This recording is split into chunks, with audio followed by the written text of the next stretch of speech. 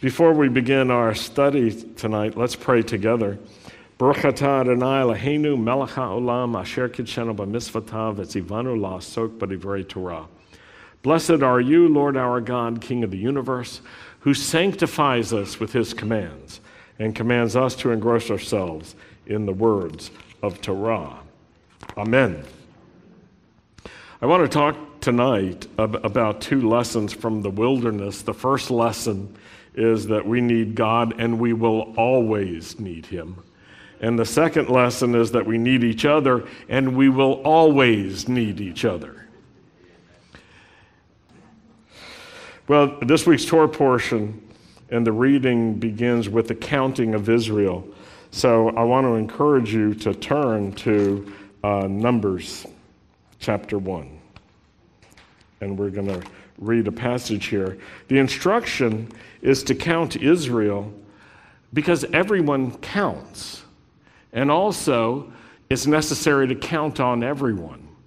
And in the wilderness, we learn that we need each other at every level. We're going to look at that. And we learn that we aren't independent. And especially we learn it's not just God and me. That sounds really good, that God is everything. But God at creation said it's not good for man to be alone. Do you remember that? That's God's verdict. We need each other. We need other people. And the idea that you can live this life with only God is not a correct idea. And this is why Yeshua amplified his answer when he was asked what the greatest commandment is. And he said there are two great commandments. The greatest is to love God with all your heart, soul, and strength. But there's another one that connects to it, and everything depends on these two connecting. All your reading of Torah and the law of the prophets connects to this, and that's to love your neighbor as yourself. And the apostles many times try to teach those who are following Yeshua that their love for God is connected to their love for each other, and that it's not really true, authentic faith to say you love God and then to not to show love to one another. We're called to love each other. We need each other. You can look around today and see people you need. You may not even know that you need some of these people. But we are called together, and we learn in the wilderness that we aren't independent. We learn that we're called to be together as a people, and that the life of faith is not to be lived alone, and in fact cannot be lived alone. And it can't be lived in detachment from other people. I liked what Brian Rose was praying today and what he said today during worship. You are not alone. God is with you, but you also are with people. And the people of God are very important. It's important to stay close to the people of God and to be together with the people of God. You can't just be off by yourself hiding in a cave, the cave of your own home, if you will, and say, well, I'm going to study but just by myself, or I'm going to even listen to the podcast just by myself, or I'm going to listen to this or that just by yourself. If all of our lives are spent detached like that, it's not authentic, and we will be malnourished, and our spirituality will not grow healthy. The apostles understood that, and they wrote, don't forsake assembling together. And they used a very specific word in the Greek. Don't forsake synagoguing. Don't forsake synagoguing together. Whatever else you might do, synagogue together. Gather together, because we need each other. And with God, we also need God's people. So Numbers chapter 1, starting in verse 1, the Lord spoke to Moses in the wilderness. David Stern says in the Sinai desert, so that it's clear to us. In the tent of meeting on the first day of the second month of the second year after they had left the land of Egypt. So they've been gone now for, how long is it? 2 years, and you could read it the second year means they finished one full year, and now they're 2 months into the second year. And he says this, take a census of the entire assembly of the people of Israel by clans and families and record the names of all the men 20 years old and over who are subject to military service in Israel. Now, before we go on to some other details, I want you to think about this. All of Israel is being called to face something. We have to get ready to be a military together in the future. Now, what does that tell you about the future? It's going to be, there's going to be war. There's going to be battles. Israel's being told this. It would be as if there were an announcement overnight that said, okay, everybody, all the guys 20 years and over, and maybe in America now, and all the women 20 years and over, show up tomorrow for the draft. It's draft registration day. And we have to count everybody, see how many there are, and then we're going to start organizing our military. If that were to happen overnight, wouldn't you think, something's going on, something's ahead? Well, without panicking, there's a very simple message here, and that is Israel has to prepare for a future that includes battles and a future that includes wars.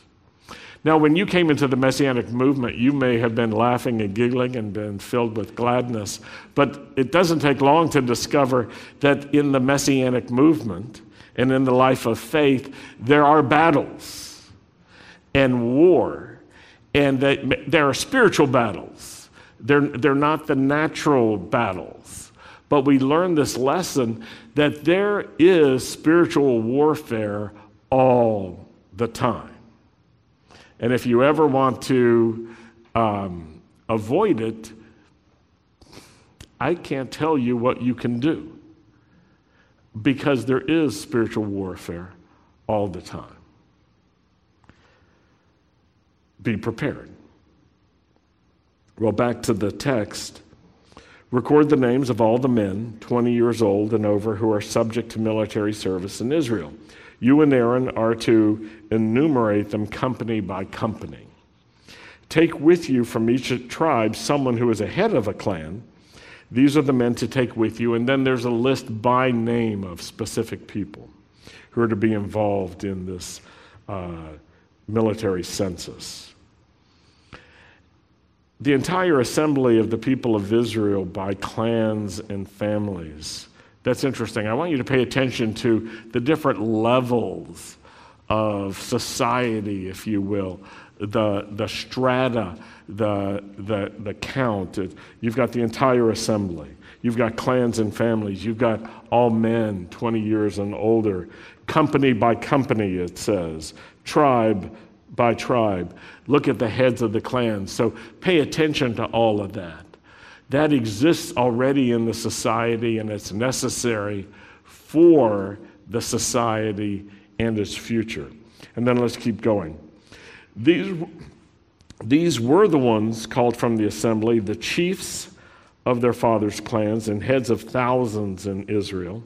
And so Moses and Aaron took these men who had been designated by name, and on the first day of the second month, they gathered the whole assembly to state their genealogies by families and clans, and recorded the names of all those 20 years old and over, as well as their total numbers. Moses counted them in the Sinai desert, just as the Lord had ordered him. So again, let's just pull out the words and the descriptors that are used to identify these different levels of the community. You've got the assembly, you've got the chiefs, the fathers' clans, heads of thousands, the whole assembly. You have families, you have clans, you have names, you have total numbers as well. And so you've got all these various levels, and it's interesting to pay attention because you see that the Lord is pointing out individuals, but also family members, but also tribes, which are like the larger family, and also the whole community, the nation. And it shows us the value of one and the value of many. They both work together. Each individual is important, and all the people together in many different levels are also important. And so we see the value of the individual and the value of the community. And this is an important lesson for us to take, because in modern America and in the West, there is such independence and there is such a thought that salvation and faith is really something that an individual does. And the goal of it is that individual's eternal destiny all by themselves. But God, who is interested in individuals, is interested in families. And he's interested in tribes and clans, if you will. He's interested in communities. He's interested in individuals, in families, in groups of individuals and communities as well. And he forms a nation out of faithful communities, out of faithful tribes, out of faithful families, out of faithful individuals. It's important not just to break down life into the individual level. That is important. But that's not the only measure. Our measure together is extremely important, our value together. The people gathered together is very important. The people together are able to defend themselves and their community. And think about that. That ability to defend is a condition necessary for any free nation to exist. A nation that cannot defend itself will not long be a nation. By name they're called. Everyone counts. Everyone counts. If you're sitting next to someone, smile at them and say, "You count. You count. You count. You count." And you can make it even more personal. You count to me. You count to me. At the same time, smile at that person and say, "I need to count on you." I need to count on you. I do count on you. I count on you. We need each other. Now, we need each other. This is one of the lessons of the wilderness. We need each other. There's another lesson in the wilderness, and that is we need God all the time.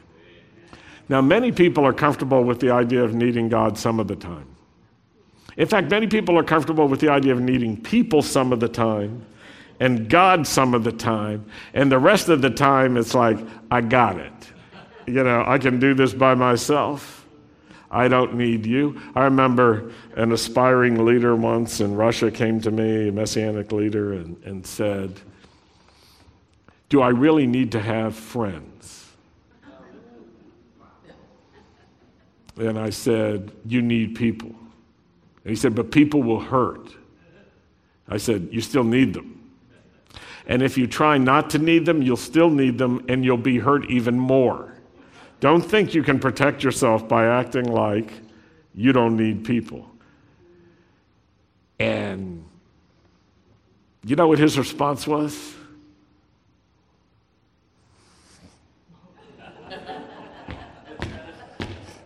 He walked away from that conversation unhappy. He wanted me to say, "Well, you don't need friends, you don't need people, you don't need anyone. You can do it all by yourself, as long as you don't get out of bed." No, you really can't do this by yourself. We need people. I need you. You need each other. We need each other. It's important to know that. It's important to be able to say that, to be able to count on each other. I need your help. I need your love. I need your encouragement. I need your friendship. I need your time.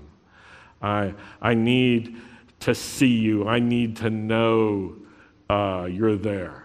I need to hear your voice. I need to be with you. These are truths. They're real. And it's important to develop that in ourselves, to nurture it. One of the reasons Sandy and I get away each year around our anniversary is so that we really pay attention to the fact that we need each other. We are glad that we need each other. We depend on each other. And we spend time together in order to nurture that. But we also spend time throughout the year with our community because we need you. We need each other. It's so important to know this and to be cheerful about it. In the same way that the Lord loves a cheerful giver, he loves a cheerful liver. I don't know if that's the right way to say it. Someone who lives cheerfully and is glad they're living with people. Yeah, oh, my liver. I don't even know where the liver is right now. No, you know what I mean. To be glad to need people. It's important. In the wilderness, we recognize not only that we have a need for God, but we have a constant need for God. And sometimes people don't like the wilderness. They don't like the desert, whatever that may be. You know, in the real world, I want to describe it in the spiritual world this way, that sometimes the wilderness and the desert manifest themselves like this. We just don't have enough. It's too hard. We feel like we can't just do things the way we want to and hope to. We don't have enough, and we're dependent. How many have been in a situation like that? Some personalities are like mine. I hate to be dependent. How about you? But the fact is, I love to be dependent. I remember Rabbi Yuri and I were traveling together years ago, and I was having back problems at the time. And we went to Chernovtsi, if I remember right, and I couldn't even carry my own bag because of my back. And Rabbi Yuri, was taking my bag, and I said, no. And he said, yes. And I said, but I hate it when I can't do this myself. And he said, but you can't do it yourself. And I hated being in that condition. Can anybody relate to that? I hated being in that condition, but I loved being in that condition because it exposed something. I need others. I needed Rabbi Yuri. I needed his love and his attention and his care. It's something I treasure. It's a treasured memory. And I'm so grateful to have that memory. But I remember being in situations, having a medical procedure, and the doctor says, okay, you can't lift anything over 10 pounds for a month. It's like, are you kidding?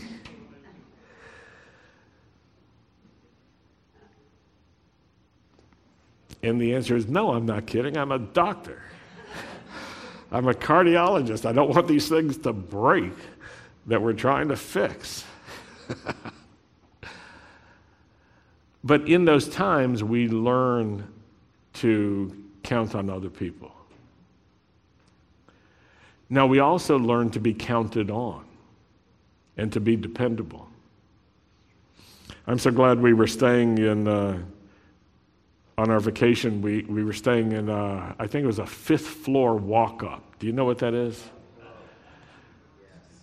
Yeah. No elevator. And bags, suitcases, and having to carry all those up is good for me. And it's good for me because I can do it. And my back is not bad, and my heart's not bad, and so I can check myself, at a time like this. Sometimes I check my sanity level. What were you thinking? Why? But I have good reasons. But I like to be dependable for my wife. I like to be able to do for her. And so now to be able to carry those things up, I'm happy for it. Even if I'm huffing and puffing, but I'm not complaining. It's like, I can do it, it's not bad, and I will do it, and so forth. It's a wonderful thing. Sometimes when we come to God when we're in need and we're in trouble, and we're praying about a specific need or specific trouble. And when he answers us, it's such relief. Have you ever felt that relief that comes when you're in great need and God answers you? It really is spectacular. But there are times when after he answers us and our need is not so obvious and not so great, we begin to wean ourselves from him. And there can be times when we don't even notice that we've stopped noticing how much we need him. And we're using our strengths in a good way, but in an independent way, unmindful of the Lord. The Haftorah portion speaks to this tendency to forget our need for God, on one hand, and the fact that he's the source of everything we have. So it's Hosea chapter 2, verse 10 in English, verse 8 in Hebrew. And speaking about Israel, the Lord says, she doesn't know it was I who gave her the grain, the wine, and the oil, I who increased her silver and gold. It was I who did it. I was the source. We may forget this. We may not recognize it. It's a lesson for all of us. In the wilderness of this world, we are to learn this lesson, that every good thing that we have is a blessing from the Lord. And to be able to thank the Lord for everything that he gives us. From the small things like grain, to the more valuable things like silver and gold, but all those things, the oil, the wine. Now the Lord speaks to Israel through Hosea and says, you haven't been faithful to me. You haven't recognized how much you need me. And you haven't recognized that I've been the source of provision for you, and you built a life independent of me. But you're not independent of me. I'm going to do what's necessary to bring you back because I'm faithful. And the promise of God that he makes later in the chapter is a revelation of the faithfulness of God. And it connects to last week's message that the love of God sustains us and is the actual origin of our ability to love. We don't merit his love. He loves us, and that's a reflection of his goodness, and he remains faithful to us despite our faithlessness and independence. So this faithfulness of God and his promise to be faithful is reflected in verses 21 and 22 in English. I will betroth you to me forever.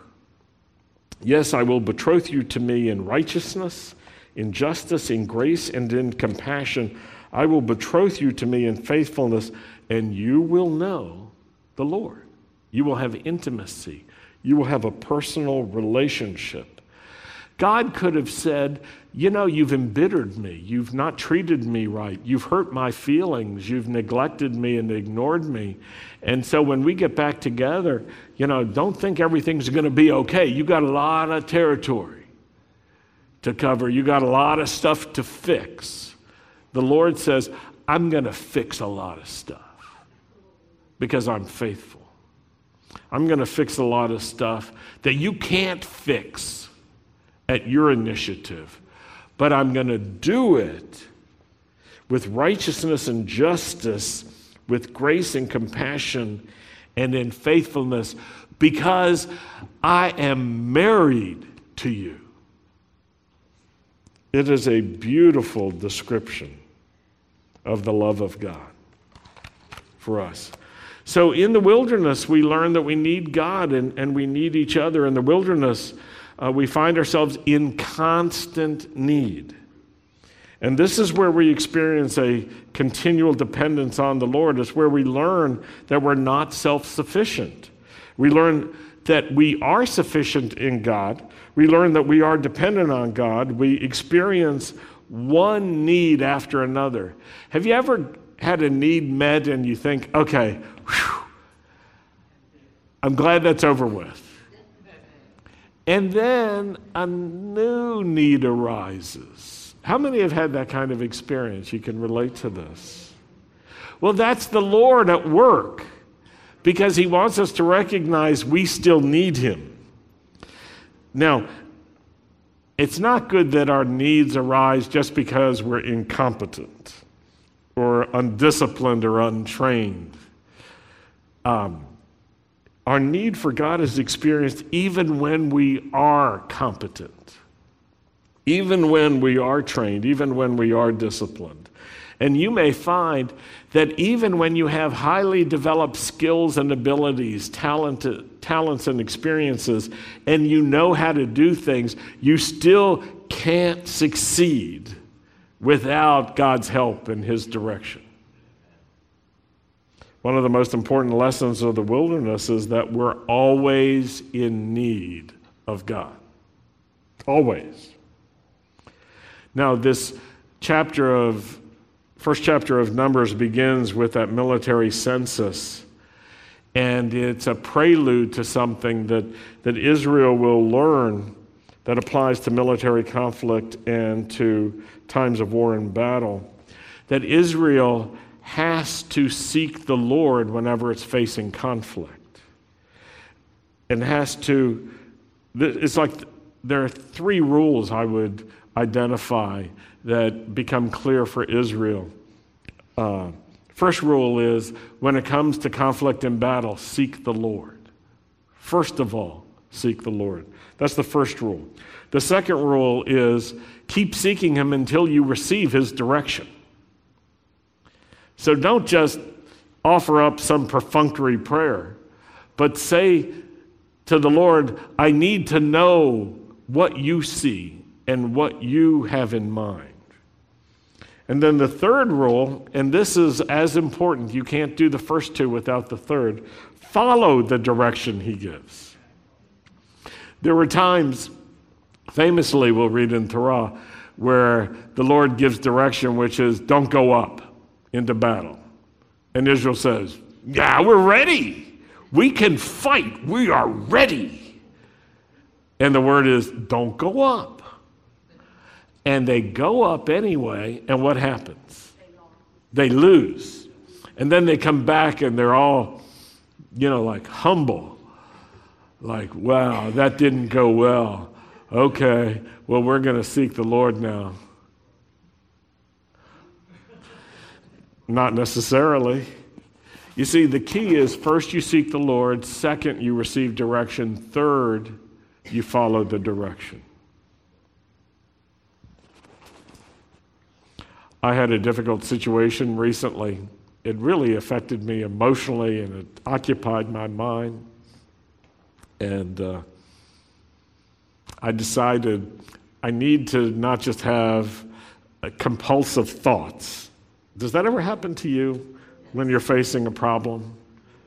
You can't stop thinking about this and that and who's doing this and who's doing that. It didn't involve any of you. But during that time, I thought I should seek the Lord. And so I started praying. And as I was praying, I said, Lord, I need to know what to do because I have in mind to do certain things.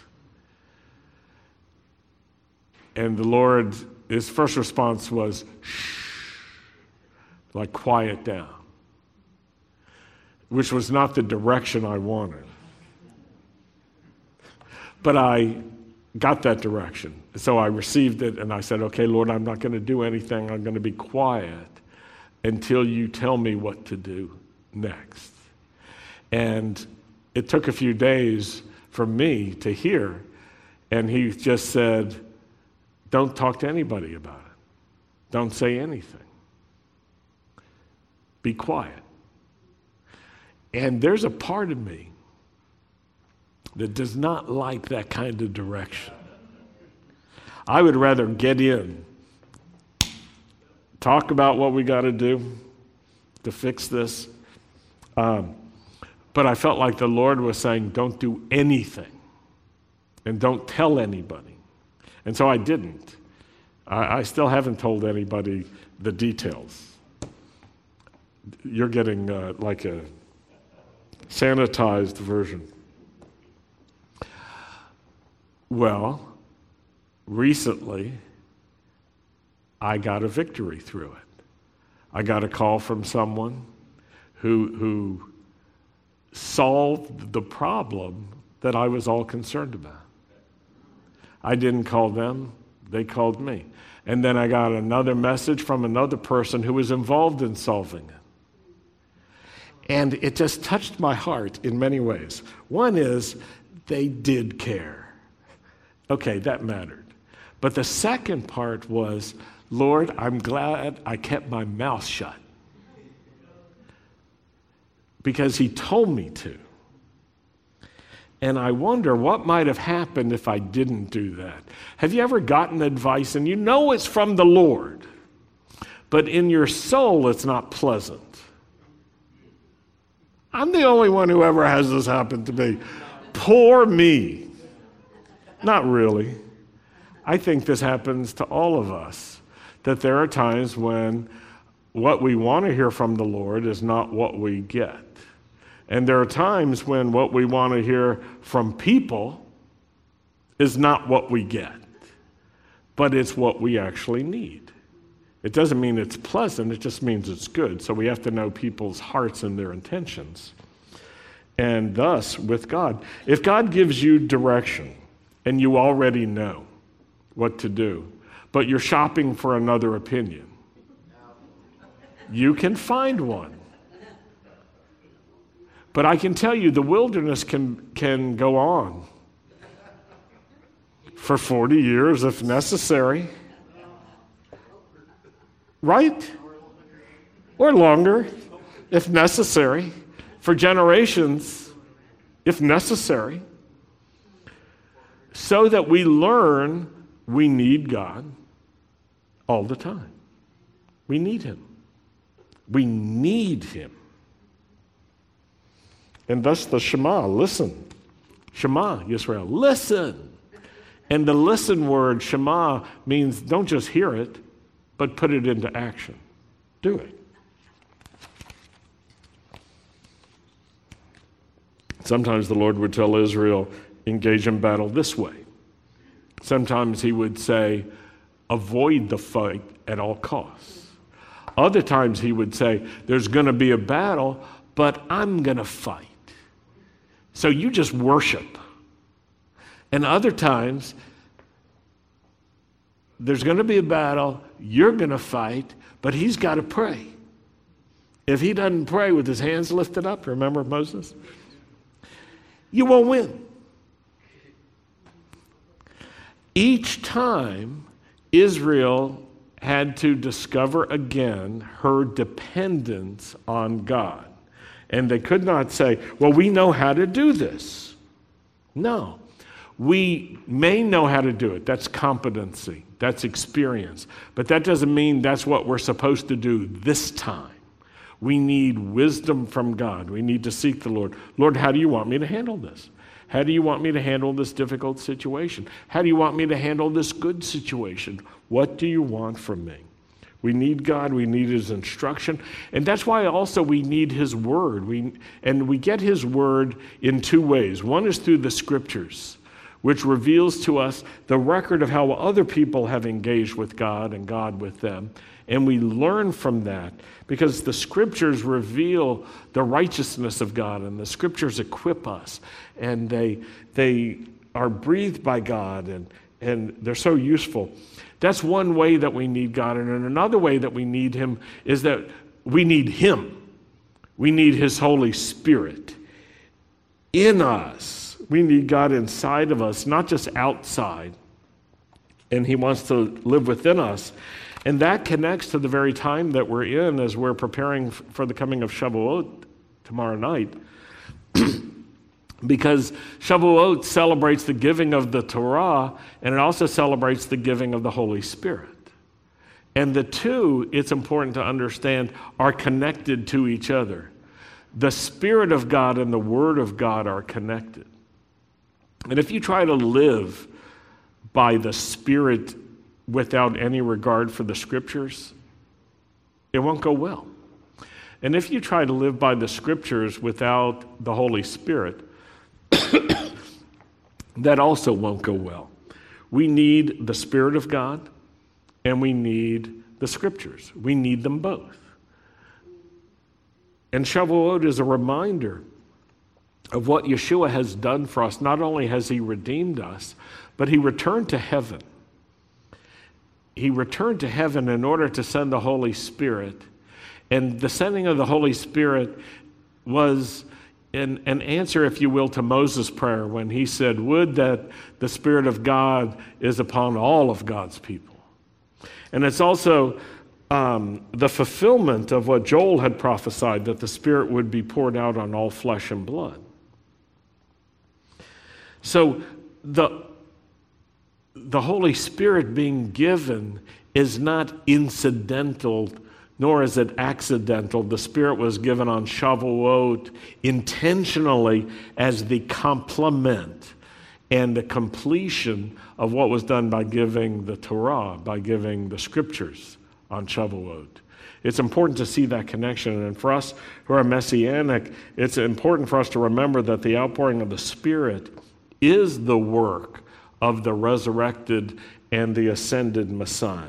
Resurrected, he rose from the dead. Ascended, he returned to heaven. It's important to remember this and to remember also that the Scriptures are breathed by God and that they're useful, that they're important. And so I want to close with a word about the Scriptures that have to do with the Holy Spirit. Paul wrote to Timothy, 2 Timothy 3:15 and 16. And he said, "From the time of your infancy, you've known the Holy Scriptures." That's interesting because that would mean you've known the Tanakh, Torah, Nevi'im, Ketuvim, the Torah, the prophets, and the writings. Because the writings of the apostles had not yet been given at the time of Timothy's infancy. Is that correct? From infancy, you've known the Holy Scriptures, which are able to make you wise for salvation through faith in Messiah Yeshua. And then look at this. All Scripture, which we could say all of the Tanakh, all of what Christians might call the Old Testament, is Spirit-filled, is God-breathed, and is useful for instruction, for conviction, for correction, and for training in righteousness, so that the man of God, the woman of God may be complete and fully equipped for every good work. You see, in Paul's mind, it wasn't the Holy Spirit over here and the Scriptures over here. Shavuot is the unification, the uniting of the inspired, God-breathed, Spirit-filled Scriptures with the person of the Holy Spirit coming inside of us, so that the Word of God would be engraved on our hearts and our minds and not simply external rules, regulations, history, or knowledge. Shavuot is an integration of these two very important things. You need the Holy Spirit, and you need the Scriptures. Continually. We always need the Holy Spirit. So I encourage you, come on Saturday night for a special celebration at Shavuot and join together with us. And come and join together with the people of God in this community so that you can strengthen not just your fellowship with God, but your fellowship with one another. Let's pray. Lord, we thank you for the giving of your Spirit. We thank you for the incomparable Word of God. We thank you for the people of God. We need you. We need each other. And we're glad for that. Let it be, Lord, in our lifetime, in these days, that we learn how much we need you and how much we need each other. And let us count on you and be faithful to you so you can count on us.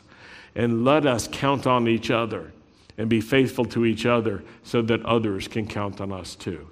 And we ask that in this way, the great purposes of Shavuot could be accomplished.